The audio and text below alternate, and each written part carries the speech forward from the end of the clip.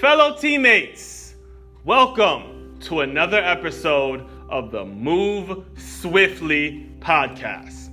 I am your host, Aswan Crookshank, the founder of Gym 44 Recruiting and author of Swiftly, Your Guide to Innovative Teamwork.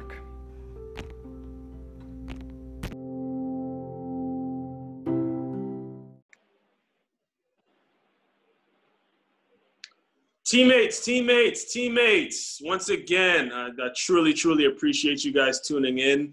The support has, as usual, I tell you guys, the support has been tremendous. And I cannot wait to tell you guys about this guest. A couple weeks ago, you guys heard from Jessica Perez. And you heard how passionate and how of a connected person she was. So she introduced me to another colleague of ours, actually, now. His name is Christopher Moss. He's the author of several books, primarily dealing with anxiety, and we're going to get into all that stuff today. So before I go any further, it's the Christopher Moss. How's it going today, my man? Good, thank you. Hello from over the pond. Yeah, he's not even. He is all the way coming from where you're coming from, UK, correct? Yeah, that's correct. Yeah, from England. A nice He's little from England. Yeah. So teammates, this is a legendary moment. I have my first guest from England, and it's about to get real pumped because we're both authors, both like to write. We're both in that driving business to where by the end of this conversation, you are going to be driven to do something great. I could guarantee you that because you can feel the energy. Let's go, Chris. Yeah. All right. So the first thing I want to ask you, though, because I read your profile on Amazon.com before we got into just to prepare for this, and I noticed that you have a lot of books, like a series of books on anxiety. And before I go any further, I just to sort of set the conversation, can you give me your definition of anxiety? Oh, blimey, that's a really good question. The way I see anxiety, it's something that is trying to protect you. And it's gone a bit awry. It'd probably be my best description. It's protecting you. It's searching for things to make sure that you are in your comfort zone and nothing happens to you. Unfortunately, that works for us to a certain degree. Now in life, 2,000 years ago, it worked really, really well. Having this sort of like your amygdala focusing on any threats that you had. But now those threats are not quite so life-threatening, but we still have that sort of like focus from our brain. So it can be very, very difficult at times. As I say, I'm somebody who's suffered for 30 plus years. That's quite a difficult question, actually. I've not actually thought of it like that, but yeah. Now, when you say it's a comfort zone, can you elaborate a little bit? Yeah, well, we all have our sort of comfort zone. As I always say, comfort zone, nothing grows there. But right. Absolutely. I'm with you. It's a safety net. That's what your comfort zone is. A safety net. It's something that you don't want to venture out, and if you do, that's when you start having feelings of anxiety and feelings of worry. But the thing with that is, if you stay in that comfort zone, then actually your comfort zone gets smaller. It doesn't get bigger. So you actually backtrack rather than moving forward. But that's what your comfort zone is. Yeah, and I did a previous episode, and I sampled Seth Godin, who's an incredible author, a guy I love. He's author of many marketing books. But I sampled his voice, and he was talking about how, when people say, I would love to do something, but my boss won't let me. I would love to do that, but my boss won't let me. But when people say that, what they're really saying is no one's giving them an effective place to hide, right? Because think about it. If you go to your boss and you say, I want to do this cool and exciting thing, and if it works, I'll get the credit, and if it doesn't, you'll get the blame. Nobody would take that deal. No. So that touches on when you say comfort zone. I immediately thought of that because that's the world we do live in. We want the boss, quote unquote, to tell us what to do and how to live our life. So I'm really I never even made the connection between anxiety and comfort zone until you just said that, to be honest with you. So you just took me somewhere on that one. Now, my next question, though, is what made anxiety or helping people deal with anxiety, what made it your life work? What made it something that you are so passionate about? Well, it's basically, I don't want to give you too much, but say my story starts when I was 10 years old, and and my brother passed away to cancer, and I blame myself for his death because it was the chickenpox virus that came into the house that actually killed him, and I was the first person to have it.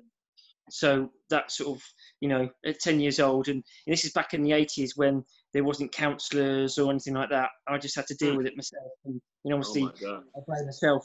35 years later, I was a victim of an armed robbery, and that sort of like, well, not 30, about 30 years ago, 30 years after that. So about 5 years ago, and it just completely devastated me and got to the point where I just wanted to end my life to stop the suffering and pain. But it changed me as a person and made me quite driven.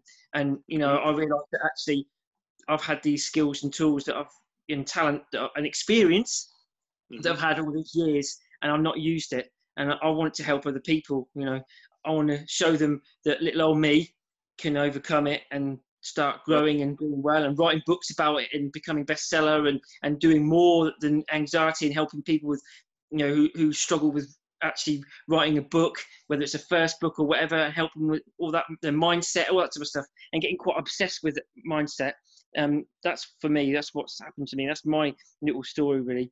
I want to help other people. I don't want others to go through the pain. Right.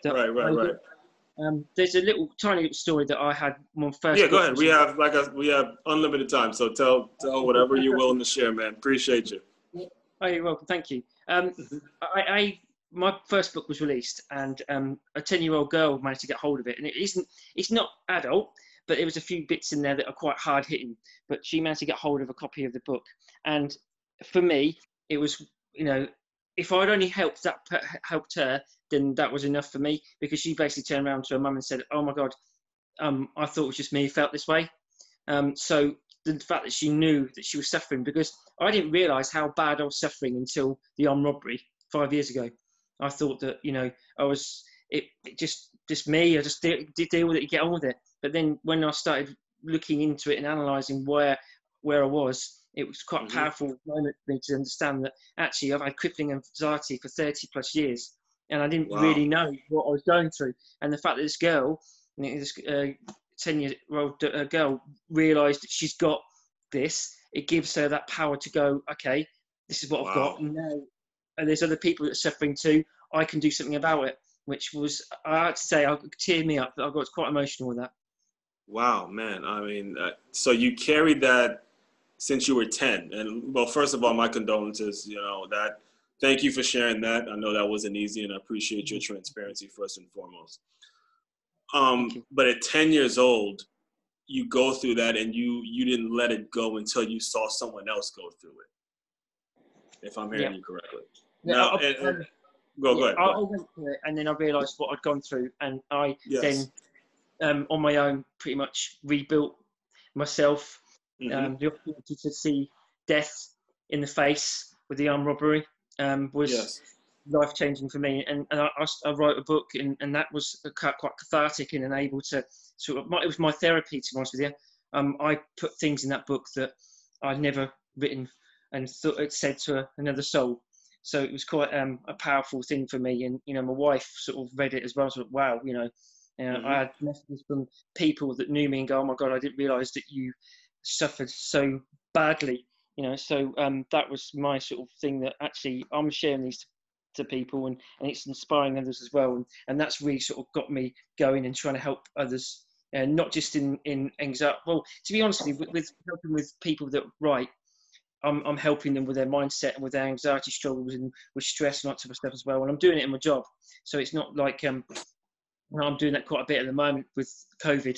I think a lot of people are in a lot of turmoil. There's just like a collective trauma, if I'm honest, at the moment. And I think that people don't realise what they're suffering with. And again, this is opportunity for people that have suffered to be able to help and guide those that don't realise what they're going through.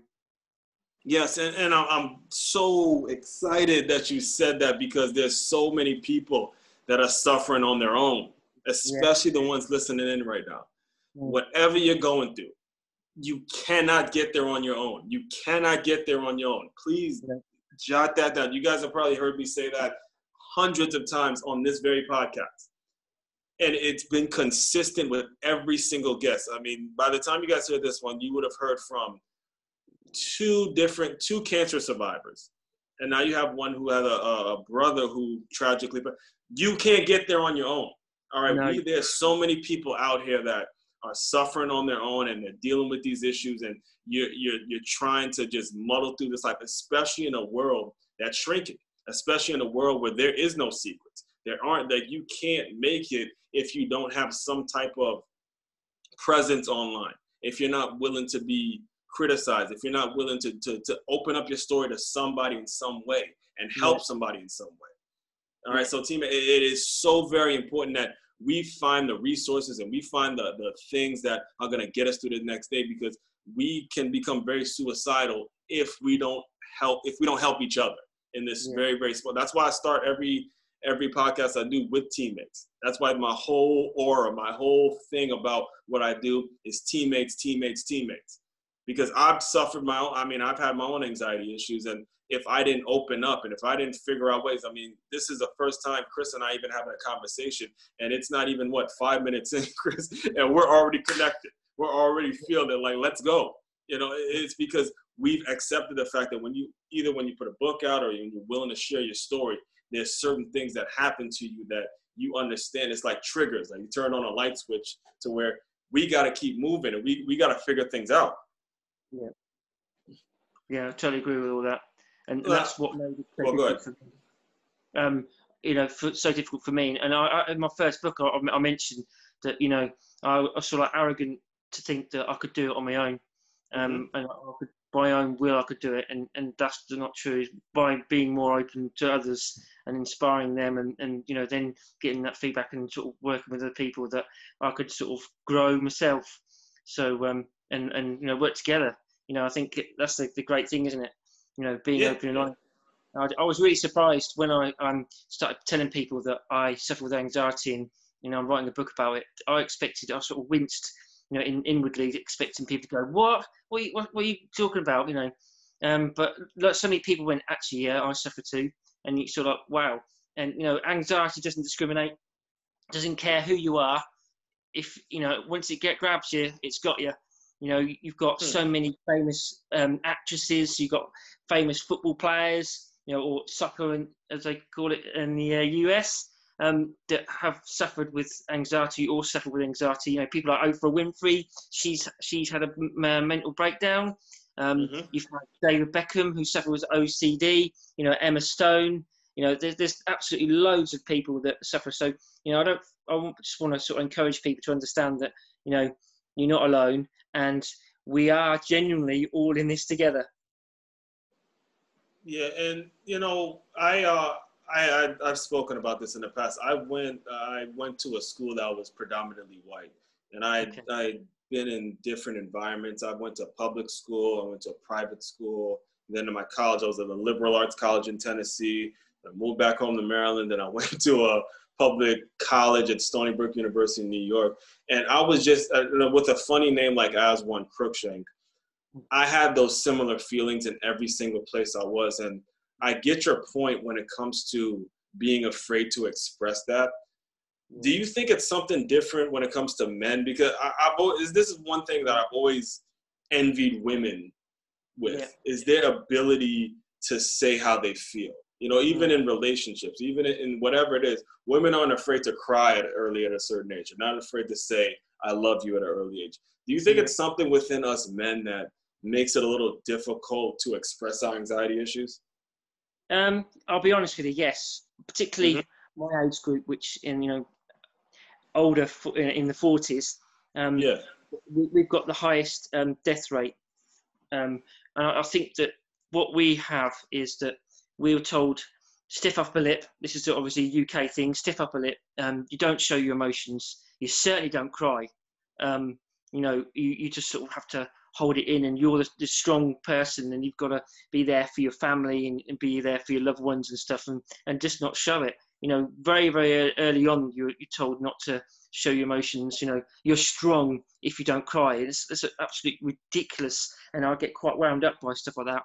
I used to get quite mocked quite a bit when I was in my sort of like teens and a little bit younger, because I did show a bit more emotion, and I got called gay, which is a ridiculous thing to to say to somebody. Doesn't matter what sort of sex you are, but that was something that was an insult in those days, all because I showed a bit of emotion. Likewise, yeah, likewise. Which is absolutely ridiculous. So you think about it. So why are you telling men to shut up shop and not open up and be who they are? You need men now more than ever to be sort of like honest, open, and vulnerable, and sort of to cry. And that's something I've encouraged my son and the people that I know. Crying isn't a weakness. Actually, it's a complete opposite. For me, being able to open up and just share how you feel. Again, blokes, you can compare, contrast what, this is from my viewpoint, my experience. Women will sit there and they'll talk about their feelings, or talk about struggles they've got and all that sort of stuff as friends. Whereas us blokes, we'll just go to the pub. Again, this is from the UK and sort of my era. We'll go to the pub and we'll just chat about football and women, and that's pretty much it. There's a very surface level discussion. There's no deeper thing. And when we do start talking to ourselves, this is in the past, people don't, you don't want to talk about it. So look, what are you talking about? What's going on here? And we sort of freak out a little bit. Yeah, it's interesting, but you bring something up, because again, you and I've dealt with those same issues, and I was in a football locker room, and being sensitive and being all that stuff, that was a no-no. But what was interesting to me is no one made fun of you when you cried after a loss. Yeah. And that's what kind of threw me off. But anyway, my question, Ian, you could answer this any way you want, is I don't see that problem going away. I think that it's so, like, the advertising and the way we're wired as men, it's always going to be in a way where we got to be the tough ones. We can't be sensitive. But you mentioned how you teach your son. And I think a lot of listeners, including myself, would be interested in hearing, what are some of the strategies that you may use to teach your son? Because I have a nephew myself who's getting up there in age. What are some of the strategies you use to maybe not give it to him all at once, but maybe, day to day, give him a little bit, crying is cool. What are some of your tactics? Well, if I'm honest, my son's 13 now. I think the best way of teaching them, and I do talk to him about experiences that I've had and what I've been through, and I'm really, really open and honest with him, if I'm honest. And he's heard a lot of conversations that I've had about how I felt when I got to my lowest point, where I wanted to end my life. He's heard all of that. Being open and I've sort of taught him that, if you're feeling down, you need to talk to us. You need to be able to be open, but also how I act. I think that's quite a good way as well to see that, as if he's crying. I said, that's a sign of strength, and I'm quite adamant with that. And that may not go in my favour, but I just do feel that he needs to sort of like see that how I behave, because that's the best way they learn, if I'm honest, how I behave. Yes. How I come across. And when you're talking about men and how it is now, we as leaders, as how we are, we've got to show people by how we are, see people behaving in the manner that actually, inspires others by being vulnerable. I think I'm starting to see a little bit more, in the UK in particular, of being a bit more open and honest, but there's still that sort of like stoic, not showing your emotion. But for as far as my son's concerned, he has ADHD. He has a blessing of ADHD, if I'm honest. It's a blessing and a curse. Amazing talent, absolutely amazing talent. But on the other side of the coin, he struggles sometimes with behaviour and stuff. But that's to be expected with what he's got. But he learns, he soaks it all up, and that's really all I do. Is just try and be me on a regular basis, and so he can learn. That's the norm. That's how he should be. And when he just sort of like say, starts, crying, he's for wimps, I'll put him straight and say, no, if you feel you need to cry, you cry, because that's, you need to get that release. And the weird thing for people that don't realise, when you do actually cry, you actually feel happy and a sense of joy afterwards, because it's releasing that pain and letting it go. Because us blokes hold so much pain inside, and we don't realise if we turn it round and just let it go, stop resisting it, stop holding it down, just let it go. And if it means you need to cry, do it. Oh man, Chris, you're preaching, bro. I am so happy you said that. I love it because I know if I know one person's gonna be listening, and it's my mother. I know she listens to all the episodes, and as you're talking, I'm thinking about the funeral that my grandmother, her mother, passed away, and this was years of her battling cancer, and she fought it. When it finally happened, it happened, and my mother that whole week, man, was so strong. She was so strong that week. It was her and her brother making the funeral arrangements and everything. Actually, my sister, I grew up with, it was me and my older sister, and, we grew up with the same mother and father. My sister was the first one to speak at my grandmother's funeral. And it was like the moment that my sister started speaking, my mother just bawled out in tears. I mean, it was like, a whole, 2 weeks of making arrangements. That I grew up in Maryland, and my mother passed away in New York. I mean, not my mother, my grandmother passed away in New York. So my mother was driving up and down all the time, through the hospitals, back and forth. And she had no time to feel. She had no time to feel at all. And I was looking at my mother doing all of these things. And I was just like, oh my God, Mom, you're driving yourself crazy. Yeah. You know what I'm saying? And I remember I was talking to my sister a lot during that time. And when they chose her to be the one to speak at my grandmother's funeral for the first time, as soon as soon as he said one word, my mother just bawls and just cries. And then the next day, it was two services. It was when my grandmother had the regular service, and the next day when they had the burial, my mother just let it out again. And it was like after that, she was free, she was alive, we were having fun, everyone was smiling, and we were just so proud of my grandmother for fighting this disease for as long as she did. And everyone was just so happy at the repast. We're from Trinidad, we were all celebrating, and everyone, it was like a release, just like you said. So anyone listening in, trust me, and I've had some tragic things happen to me in my life, as has Chris. Let it out, man. Let it out, because you don't want to be that person who was just grinding and acting like you could just hold this stuff in on your own. Let that stuff out, and you will see a release. You will feel life happening. I celebrate my grandmother now. I think of her me and my mother talk at least 3 or 4 times every morning.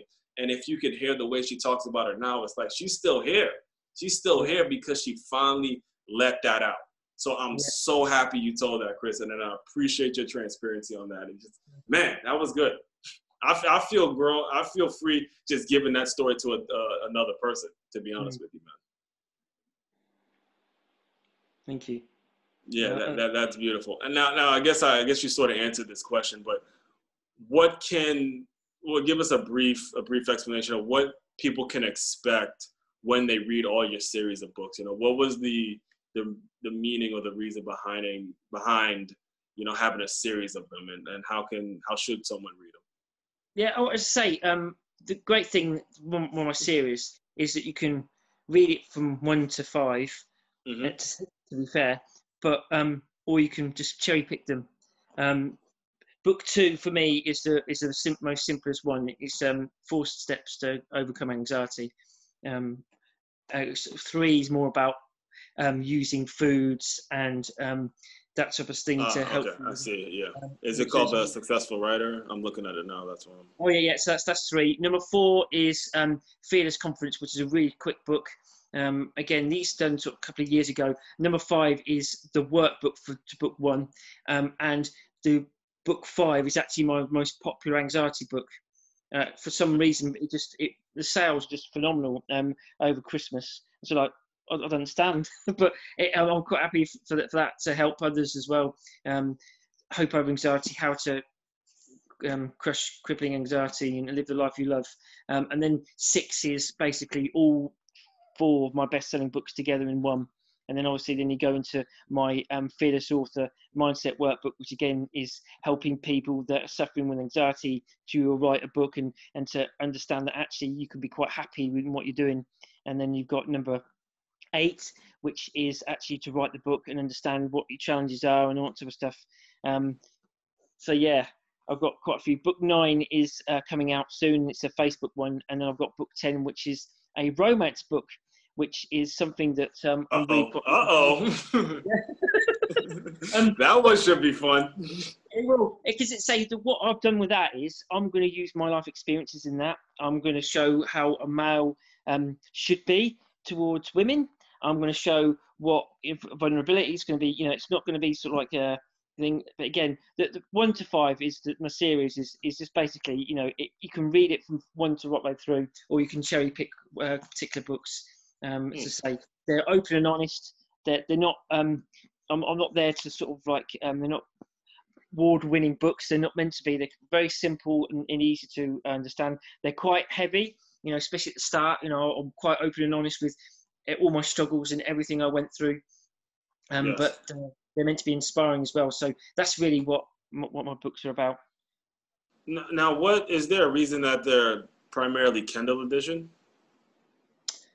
I've got paperbacks. Oh, you do? Okay, I was curious. I didn't know. I've got paperbacks, and I've got audio for 1, 2, 3. Yeah, 1, 2, and 3, and then my book 7, I've got an audio for as well. Awesome. Now, I thought this was pretty selfless of you when I first saw this on Facebook. Is that you have a group on Facebook called the Successful Writers Club. Yes. And it's to help, you know, people like myself who are new authors, and, you know, several people that I have on here that are new authors. It's to help us with our book sales. What led you to starting that, even though you have a book to sell on your own, obviously? Yeah. If I'm honest, I help authors that are struggling, and one of the things with being an author is that if you're just, you know, if you're going to work and, you know, you feel pretty rubbish today, you know, but you go and do your job, it's not a problem. However, if you're going to write and you feel pretty rubbish, you ain't going to write a word. It's going to feel like pushing custard up a hill. And what I want to do with Successful Writers Club is to show people that there's a reason why. There's a stat, I don't know whether you know it, but the New York Times did a study, and they found that 81% of Americans want to write a book. Only 1% actually write it. And there is a reason why only 1% You do know, it. yeah, I've heard of something like that. I have something similar. I don't know if that was a specific one, but I've definitely heard of something similar. Yeah, it's Like there's just, a book in everybody or something like that, right?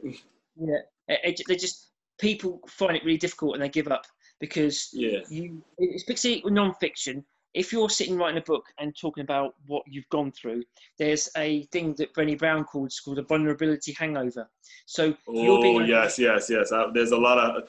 I love Brené Brown, man. I love her. I just finished my first book by The Gift of Imperfection. Oh wow.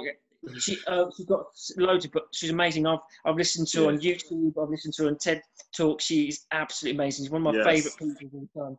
But she talks about vulnerability hangover, and she says that when we're being open and honest, then there's actually a kickback on that. And it's particularly if you've had a really traumatic experience and you're wanting to write and talk about it, you'll find that actually that brings you back into that, and it becomes quite painful to write.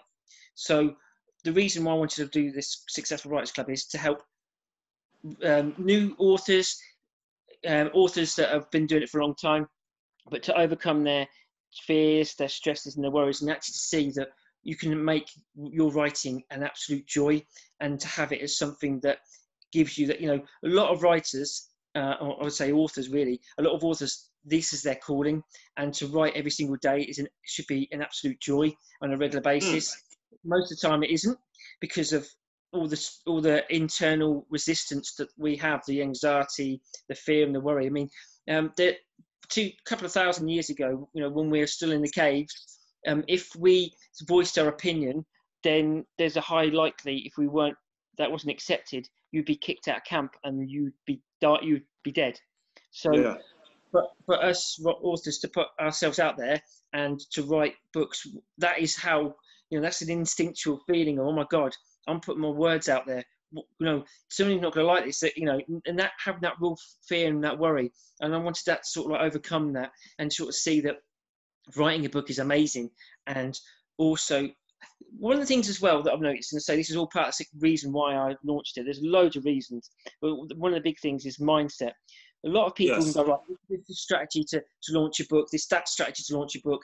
You can do this, you can do that. You know, you can go on BookBub and write a book. You can go on AMS, etc., etc. All these advertising platforms and stuff. But what they don't do 20% is strategy, 80% is mindset. If you don't feel that you're good enough, if you feel that actually somebody's going to absolutely poo-poo your book and tell you it's an absolute waste of space, and you've got that worry, or actually, what's happened to me when I won my second book, what happened to success? That scared me to death. Yeah, you'll see that by just going for it and writing your book and launching it, what is possible, and that fear isn't there at all, but it's just something you're trapped in your own thinking. There's so many strategies that I put in this book, and again, you know, a lot of people try to follow other people in their success, and it doesn't work. What you need to understand is that you can pick from other people and it works best for you. You know, some people go, I've got to work really, really hard. I've got to put 100 hours in a week to do it. You don't have to do that. No, not at all. You know, in fact, I think that's actually worse. I think it's one of the worst things you can possibly do. You know, being creative is about having joy. It's feeling happy. And if you can do that, then your writing is going to be better. You're going to actually be more creative. You're going to actually going to put yourself out there a lot more, which is the key ingredient for mindset, is putting yourself out there. You know, is saying, here I am, this is what I'm doing. You may not have much money. You may not be able to advertise your book the way you want to. You may not have the knowledge. But if you put yourself out there and actually, you know, say, here I am, this is what I'm doing, and you've got a process. So when people are interested in you being your honest self, you will then be able to then bring them into your audience. So my Successful Writers Club really is about mindset and overcoming your own fears. So it can be about anxiety, it could be depression. So we've got a lot of people in there as well that really suffer with depression.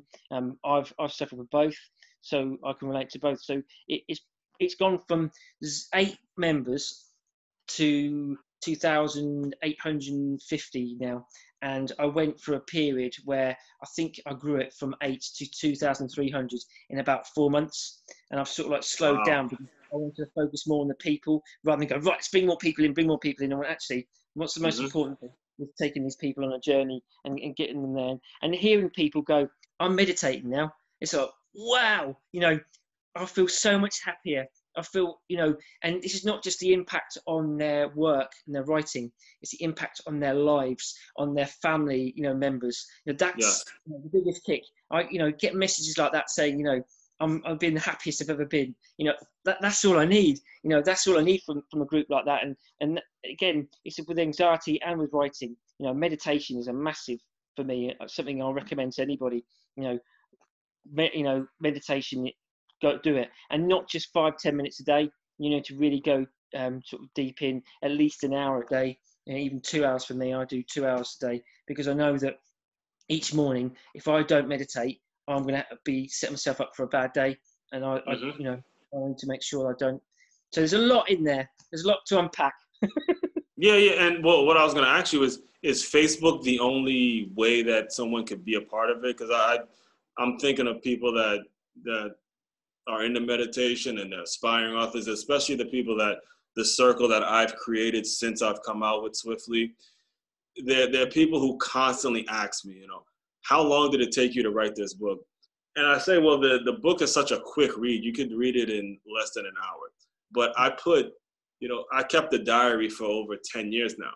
And I put stories from my diary from the past. So yeah, it took me only a few, maybe 4 or 5 months to write it. But this was like years and years and years and years of stuff that I just jotted down because I was dealing with my own anxiety issues, and I would write to get stuff off my chest. So I just said, look, it's the right time to share these stories.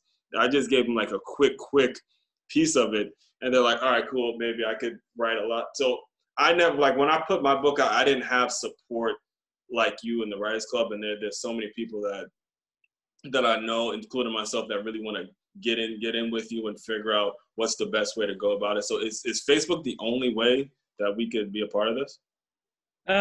Well, I'm currently helping people one-to-one, and also, and obviously that's just through phone call, and sort of there's a document that we can work together on, which is something that I've set up, which I think is quite awesome. So all the information, all the tools and resources that we go through, you keep the document on a Google document drive. Oh, okay, I got you. Cool. Well, we could talk more about that off here, but yeah, I was just curious. And also I have a email list as well that I've slowed up the last sort of couple of weeks, but I message on a regular basis things that I feel that are important. And again, there's a variety of. I've got part of it's people that suffer anxiety, and then I've got another group in which I'm growing quite a bit. I think it's come up to 2,000 again. I went through a bit of a period where sort of people that weren't engaging anymore, I've taken off, and I've got back up to that level again. So I've got about 2,000 people on this subscriber list that I'm sort of helping and just offering advice and being open, honest, and vulnerable with them, so that they can see what's possible in theirs. You know, I'm really pleased that yes, I've got four of my anxiety books are bestsellers. In total, I've had 6 bestsellers. But you know, I've got a full-time job as well, and you know, being successful. And again, successful is a word that I use on purpose because it's actually subjective. You know. T, jot that down. Jot that one down. Love it. Chris Moss, preach it. It's subjective. It's what you feel is successful, you know. And so I'm really proud of where my books have gone and what they've done. But I want more, you know. And again, that's something. But that's how you can reach me, if I'm honest. At the moment, there is going to be some other things that I'm going to be bringing out over the course of the next 4 or 5 months. I'm doing a course, Brendan Burchard's course, which is pretty amazing. I want to set up a few more courses and stuff to help people overcome mindset and get their sort of books launched as well. And another thing as well, my book 8 is basically how to write a book, a non-fiction book you can write in about 10 weeks. You know, 2 weeks of that is just rough draft, 2 weeks of rest, which I say rest, but yes. I say rest, and it just gives you that time to recharge before you go into writing, go back through your book. And it also gives you that space and less of an emotional attachment to your book, because if you write your book and you've got the rough draft done and you go straight into going into self-edits, you'll realize that actually you don't realize that, you know, your mind, and it's a natural thing, your mind just misses words that you've made errors on. So that's what I highly recommend. In those 2 weeks, you spend your time going around and getting your blurb set up and that sort of thing, really. I also recommend when you're writing your book that you get your book cover done very early on, because each time you open up your document or whatever it is that you're going to use your, going to write your book, having your cover as, you know, there in front of your face is extremely inspiring and gives you that's where I'm heading. That book, that completed book, and paperback. You might be giving them too much for free right now with that one, boy. That one was good. I'm happy to give as much information as possible. As I love it, man. I appreciate you. You're welcome. Say, having a paperback in your hands. I can't imagine. We talk about crying and stuff like that. But I've seen so many people, men, women, in tears with their first paperback in their hands, because it's such an emotional moment. All that blood, sweat and tears, all the frustrations. I'm not good enough. My dog could write a better book than this. What happens if it fails? You know, I'm going to be hated. All of that, you know, pushing yourself and being stuck on a chapter and you can't write anymore. And what's going on? Why can't I write? And all that stress and everything. And then having that book in your hands and going, oh my God, this is real. You know, that is just... No better feeling. No, there isn't. There's very few feelings. I say the only ones that I'd say is higher up there is my wife saying yes to me when I asked her to marry me, and obviously holding my children in my arms. Yes. I can't think of anything higher, if I'm honest. Listen, for me it was I had a world history teacher when I was a freshman in high school. It was my birthday, and one of my classmates goes, "Hey, it's Aswan's birthday." And the teacher goes, "Happy birthday, Aswan. Hopefully with age comes wisdom." So he basically called me stupid. He called me stupid. So when I held that book in my hands, it was about a few months ago for the first time. And that teacher is now the athletic director at my high school. I just looked at him like, you know what? I'm going to send him probably about 50 copies. Because Aswan was too stupid to pass the history class, but he's not too stupid to write a book, right? So for me, God, man, I'm so glad you said, because it got me fired. I'm thinking about all the naysayers and the ones that said, oh, Aswan, you're never going to do this. You're just an athlete. You're only supposed to, if you don't make it to the league, you're going to just coach. It was such a pigeonholed environment. It was like a glass ceiling. You know what I'm saying, Chris? So when I held that for the first time, it was like, oh man, the world, they haven't even seen it. You have not, I am just scratching the surface of the potential, because this was one of those things where it was like, Aswan was too stupid for years. Now look at him. And it's not like a vindictive feeling, but it's one of those feelings that say, I can do it. Even if you guys never read it, I can be an author. You know what I'm saying? Yeah. For when you, this is something I describe, but it's like dealing in dreams. When you write and publish your first book, and you've got the paperback in your hands, and it starts to do, even before that, just the fact that you put this book out there, it opens up things in your mind, and you go, oh my God, you know, when my book, and again, we were talking about Brené Brown earlier, my book was above her in the charts.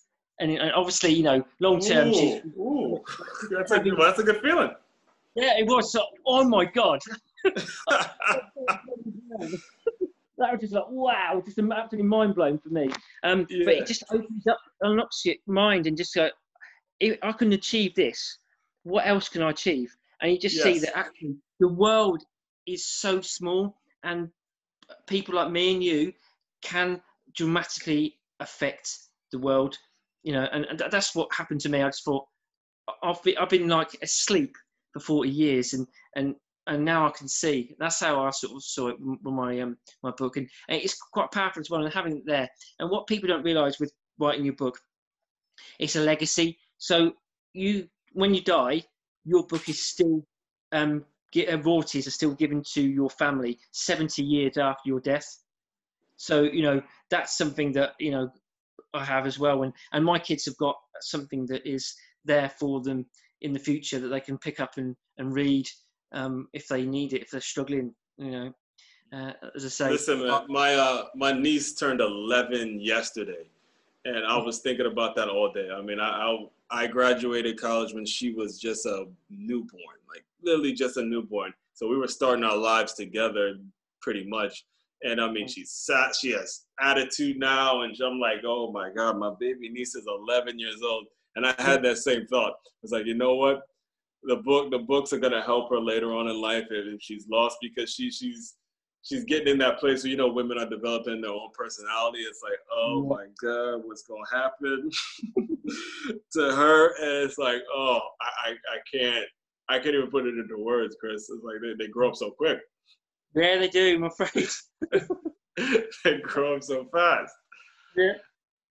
Now, my next question, though, and you sort of kind of answered this because you explained that you still have a full-time job, but how does being selfless, help with your anxiety issues currently? You're a best-selling author, yet you still continue to work, a regular job like you're a normal person. And yeah, I asked that because one of my favorite books actually is Ralph Ellison's Invisible Man. Have you read that one? No, I haven't, no. Well, it's fiction, and it's a boy who goes through the entire novel nameless. And he's going through college, he went through the working world. It's about an African-American man who goes through the entire story nameless. And there's a period in that book where he's just frustrated because he feels so used. Graduated college and he did everything he was asked to do, yet he's not seeing the results that he expected. And let me tell you, I read it, I felt like I was reading my biography. It was recommended to me when I was in high school. I didn't read it in high school, but after college, I read it back because my teacher was just like so obsessed with it. He was like, look, after college, you guys are gonna love this. But the way he got over being so upset was he just accepted the fact that you have to live in this world. There's no hiding around it, much like everyone. So it translates into everyone's life. So the question is, how does, being so selfless and continue to work that job and continue to do all these things that you're doing for people, how does it help with your anxiety issues currently? Well, if I'm honest, I work in retail, and I'm pretty much out there in COVID land, if that's the right word, and being able to say hello to somebody. Well, I work with a company that as I say, we get a lot of more mature ladies, mature people that come into the shop, and the only people that they get to talk to at the moment is me. Mm. So being selfless, it helps me. You know, I've had some, you know, amazing stories recently. You know, there's a gentleman that he said, you know, I'm really struggling at the moment. You know, I lost my wife sort of 3 years ago. We've been married sort of like 50 plus years, which is absolutely Oh my amazing. goodness. And you know, and she had a stroke and she passed away. And you know, and him being able to sort of talk to me, and we just sort of like have a laugh and a sort of a joke as well. You know, another lady that sort of like struggles around, again having a laugh and joke with her. You know, obviously we in the UK, and I think it's the same in the US, we have to wear a mask to go into work and stuff, Mm-hmm. and go around shopping. And she really struggles with that. So every so often she sits down and I'm just having a talk with her and having a bit of a joke and that, you know, very much gallows humour, you know, with them. And so that's what helps me, if I'm honest. Just Yeah, trying small to. things, man. Small things. That man, love it. Small things. You know, you never know. And I had a similar situation when I was 19. I got my job at my first gym, making $7.15 an hour, being a front desk associate. But at the same time, you know, my manager used to tell me this all the time. You are the first person they see when they walk in the gym. And you have no idea what they're going through. They could have been dealing with a breakup. They could have just had death in the family, whatever it is. They're coming to a gym to relieve stress. And if you simply say, hey, how you doing? What you're working on today? How was the workout? Did you lose that weight? Did you lose the weight? Did you hit your goal? Did you do this? Did you do all these little things? Boom. And as I continued to just do that and do that and do that, much like you, people just started laughing. They start getting drawn to you. And you have no idea how those little things might make a person's day because you don't know what they're going through. No, even morning. Every Mm-hmm. every customer that I see when I'm on the shop floor 95% of the time as a store manager. But as I say, everyone I'll say morning, and you know 90% of them go, oh morning, hello, how's it going? And then that creates conversation, you know, and just seeing what, you know, people are at. And you know, we have a lot of customers that really don't have many people to talk to at the moment, so that's really helps me. But again, I'm quite fortunate, and I've just been given the from my region the mental health champion. I can see people that are suffering before they can, so I have the opportunity as well to sort of like, you know, just have a chat and to help. We've got to be very careful how you do it as well. But Yes. that's what, you know, for me, I think being selfless is one of the most important parts of anxiety, and you can do far more for somebody else. And it actually, just the act of helping somebody else is an amazing lift to you. So, you know, by just doing it, not because, you know, of any reason, but you just want to help, that helps you, you know, and that's how I, if I'm honest, that's how I see it.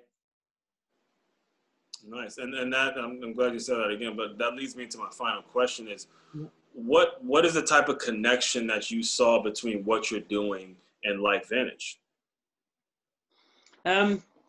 I think that LifeVantage is an absolutely amazing community, and my only disappointment is that I can't invest more time in that group of people. I've got to be honest with you, and I don't often say it's a family.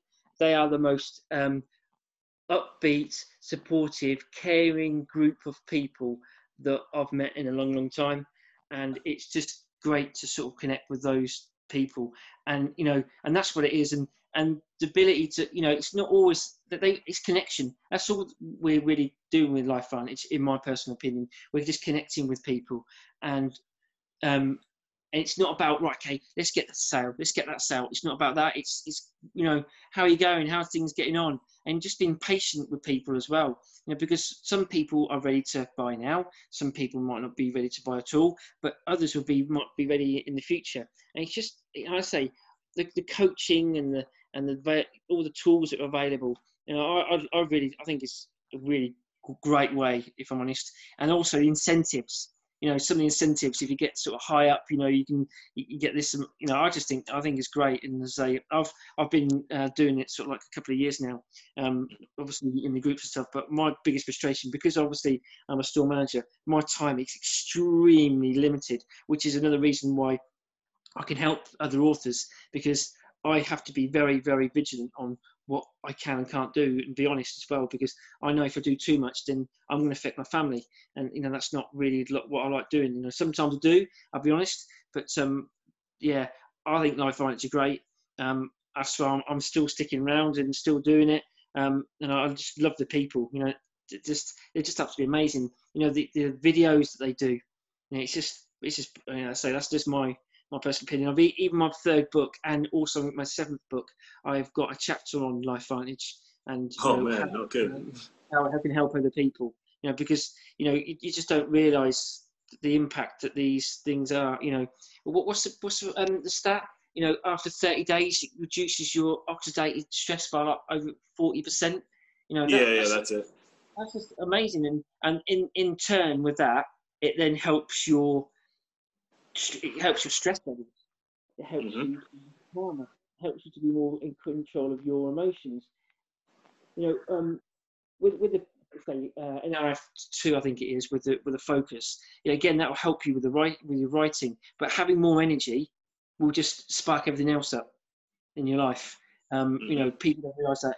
With anxiety, your energy levels are extremely low, because obviously you don't get the sleep you need, or there's NRF1, I believe it's an NRF1 pill that help you. But again, there's structure and stuff that can help you with anxiety to do that. But you don't have the energy, so you're just fighting all the time, and it's like a vicious circle.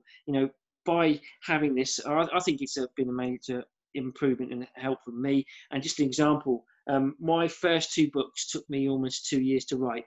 After I was taking both NRF1 and NRF2, I went and wrote 3 books actually 6 books in 8 months. Man, that's incredible. And I did I published 3 books in 7 weeks over Christmas, during when I'm working in retail. So wow. That's sort of incredible. Like the level I get to. And I feel I'm far more driven now, and I've got a lot more energy. But again, I've got to work a little bit more on working out a bit more and stuff like that as well. And what foods I eat, that's got to be something that I improve on. I think I've got a lot better. So for me, I don't have teas, I don't have coffees. I've not had any for 3 years. I don't drink any alcohol. I've not had anything. I love the smell of coffee. So it's when it's wafting round, it's like, oh my god, but I won't touch it, because I know that what effect it has on my anxiety, because it mimics my anxiety, and that's what people don't realise. That having caffeine, especially I'm an HSP or an INFJ, these 16 personality tests for the Myers-Briggs, and for me, it sort of stokes it up too much, and I don't want to be using that. I want to be far more balanced. So when I get up in the morning, I've taken the pill, I'm energized and ready for the day. And then at the end of the day, I'm on a level playing field, rather than being right up here on high as a kite, as it were, when the first part of the day, because I've had loads of caffeine and, I'm full on with anxiety, and then crashing at sort of 4 or 5 o'clock, which I did in the past. I got home and I was falling asleep at the table. That's not fair, is it? The kids want to see me, and I'm barely keeping myself awake. So I think that's what's helped me. I'd say that for me, the biggest thing is the family. It's a sense of family and a sense of community, and the sense that we're all helping each other. That's what I like about Life Vantage. Yeah, I like the patience of it, though. Patience was really cool. I've been a part of several network marketing companies, and the guy that I used to work with a lot when evaluating them, he was all about money. He was all about money, and I could picture him saying, it's not a lot of products, we can't make a lot of money, let's move on to something else if it doesn't work. And with this, the patience of it, like you said, the actual product that works, and it just kind of boils down to human behavior. If you're going to be pushing any product, you better be damn sure it works, because there's enough nonsense out there, especially in my industry. I'm in fitness. There's enough nonsense and garbage out there that you better be sure that you're pushing the right stuff, because you're causing more harm than good. If people are coming to you for fitness related and, they want to de-stress, the patience and the aspect that this is the specific product you need, that's what I loved about it, because everyone was so patient with me when I first got on. I haven't been on for a year yet, It's only been a few months, but everyone has been so patient in regards to make it so you find the right line to where this is specifically the people you're targeting. And that's the key to business and everything, you know, so that the patience I loved. Yeah, no, I agree with that. Very, very patient group of people. All right, Chris. So we've come to the end. The last thing I like to do is I do this thing called word association. I'm going to say 4 words, and you just give me a 1-word answer of what you think when you hear these 4 words. Okay. Cool? Yeah. All right, word number 1, reading. Joy. I love it. All right, word number 2, success. In progress. There we go. Word number 3, information. Key. Final word, stress. Bust it. Busted. All right, my man. Now, before I officially wrap up, is there anything else you want to plug or anything else you want to say before I officially close? Not at all. All I was to say is anybody that's listening to this and, you know, just would like some advice, I'm here to help you. I won't always respond straight away because obviously I'm quite busy, and we've also got the UK-US sort of 6-hour, 8-hour sort of differences. But I'm here to help anybody really, even if just want to have a chat and to sort of, you know, this is what I'm struggling with. You know, I'm quite happy to talk. All right, Christopher Moss. Well, we definitely appreciate you. Fellow teammates, continue to move swiftly. We will talk more soon. Thank you.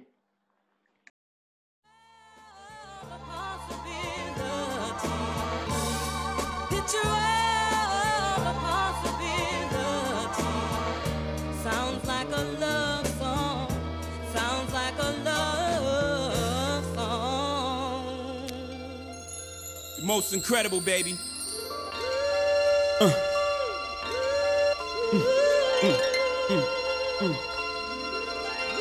Yeah. I can't see him coming down my eyes, so I gotta make the song cry. I can't see him coming down my eyes, so I gotta make the song cry. Good dude, I know you love me like cooked food, even though I gotta move like a crook move. We was together on the block since free lunch. We should have been together having 4 seasons brunch. We used to use umbrellas to face the bad weather, so now we travel first class to change the forecast. Never in bunches, just me and you. I loved your point of view cause you held no punches. Still I left you for months on end. It's been months since I checked back in. We're somewhere in a small town, somewhere locking them all down. Wood grain, foreign change, armor all down. I can understand why you want a divorce now, though I can't let you know it. Pride won't let me show it. Pretend to be heroic, that's just one to grow it. But deep inside it, so sick. I can't see him coming down my eyes, so I gotta make the song cry. I can't see him coming down my eyes, so I gotta let the song cry. I can't see it coming down my eyes, so I gotta make the song cry. I can't see it coming down my eyes, so I gotta make the song cry. On repeat the CD of Biggs, me and my watching Bonnie and Clyde, pretending to be that empty in your hand, saying, let me see that shopping sprees, pull out your Visa quick. Had very bad credit, you helped me lease that whip. You helped me get the keys to that V.6. We were so happy poor, but when we got rich, that's when our signals got crossed and we got flipped. Rather mine, I don't know what made me leave that, made me speed that quick. Let me see, that's it, it was the cheese. Help them get amnesia quick. I used to cut up they buddies, now they saying they love me. Used to tell they friends I was ugly and wouldn't touch me. Then I showed up in that dubbed out buggy, and then it got fuzzy and they don't remember that, and I don't remember you. I can't see it coming down my eyes, so I gotta make this song cry. I can't see it coming down my eyes, so I gotta make this song cry. Yeah, I've seen them coming down your eyes, but I gotta make this song cry. I can't see it coming down my eyes, so I gotta make this song cry. Her face of stone was shocked on the other end of the phone. Word back home is that you had a special friend. So what was oh so special then? You have given away without getting at me. That's your fault. How many times you forgiven me? How was I to know that you was plain sick of me? I know the way a living was whack. She don't get it back like that. I'm a man with pride. You don't do like that. You don't just pick up and leave me sick like that. You don't throw away what we had just like that. I was them girls, I was gonna get right back. They say you can't turn a bad girl good, but once a good girl's gone bad, she's gone forever. I'm on forever. I gotta live with the fact I did you wrong forever. I can't see them coming down my eyes, so I gotta make the song cry. I can't see them coming down my eyes, so I gotta let the song cry. I know I seen them coming down your eyes, but I gotta make the song cry. I can't see them coming down my eyes, so I gotta make the song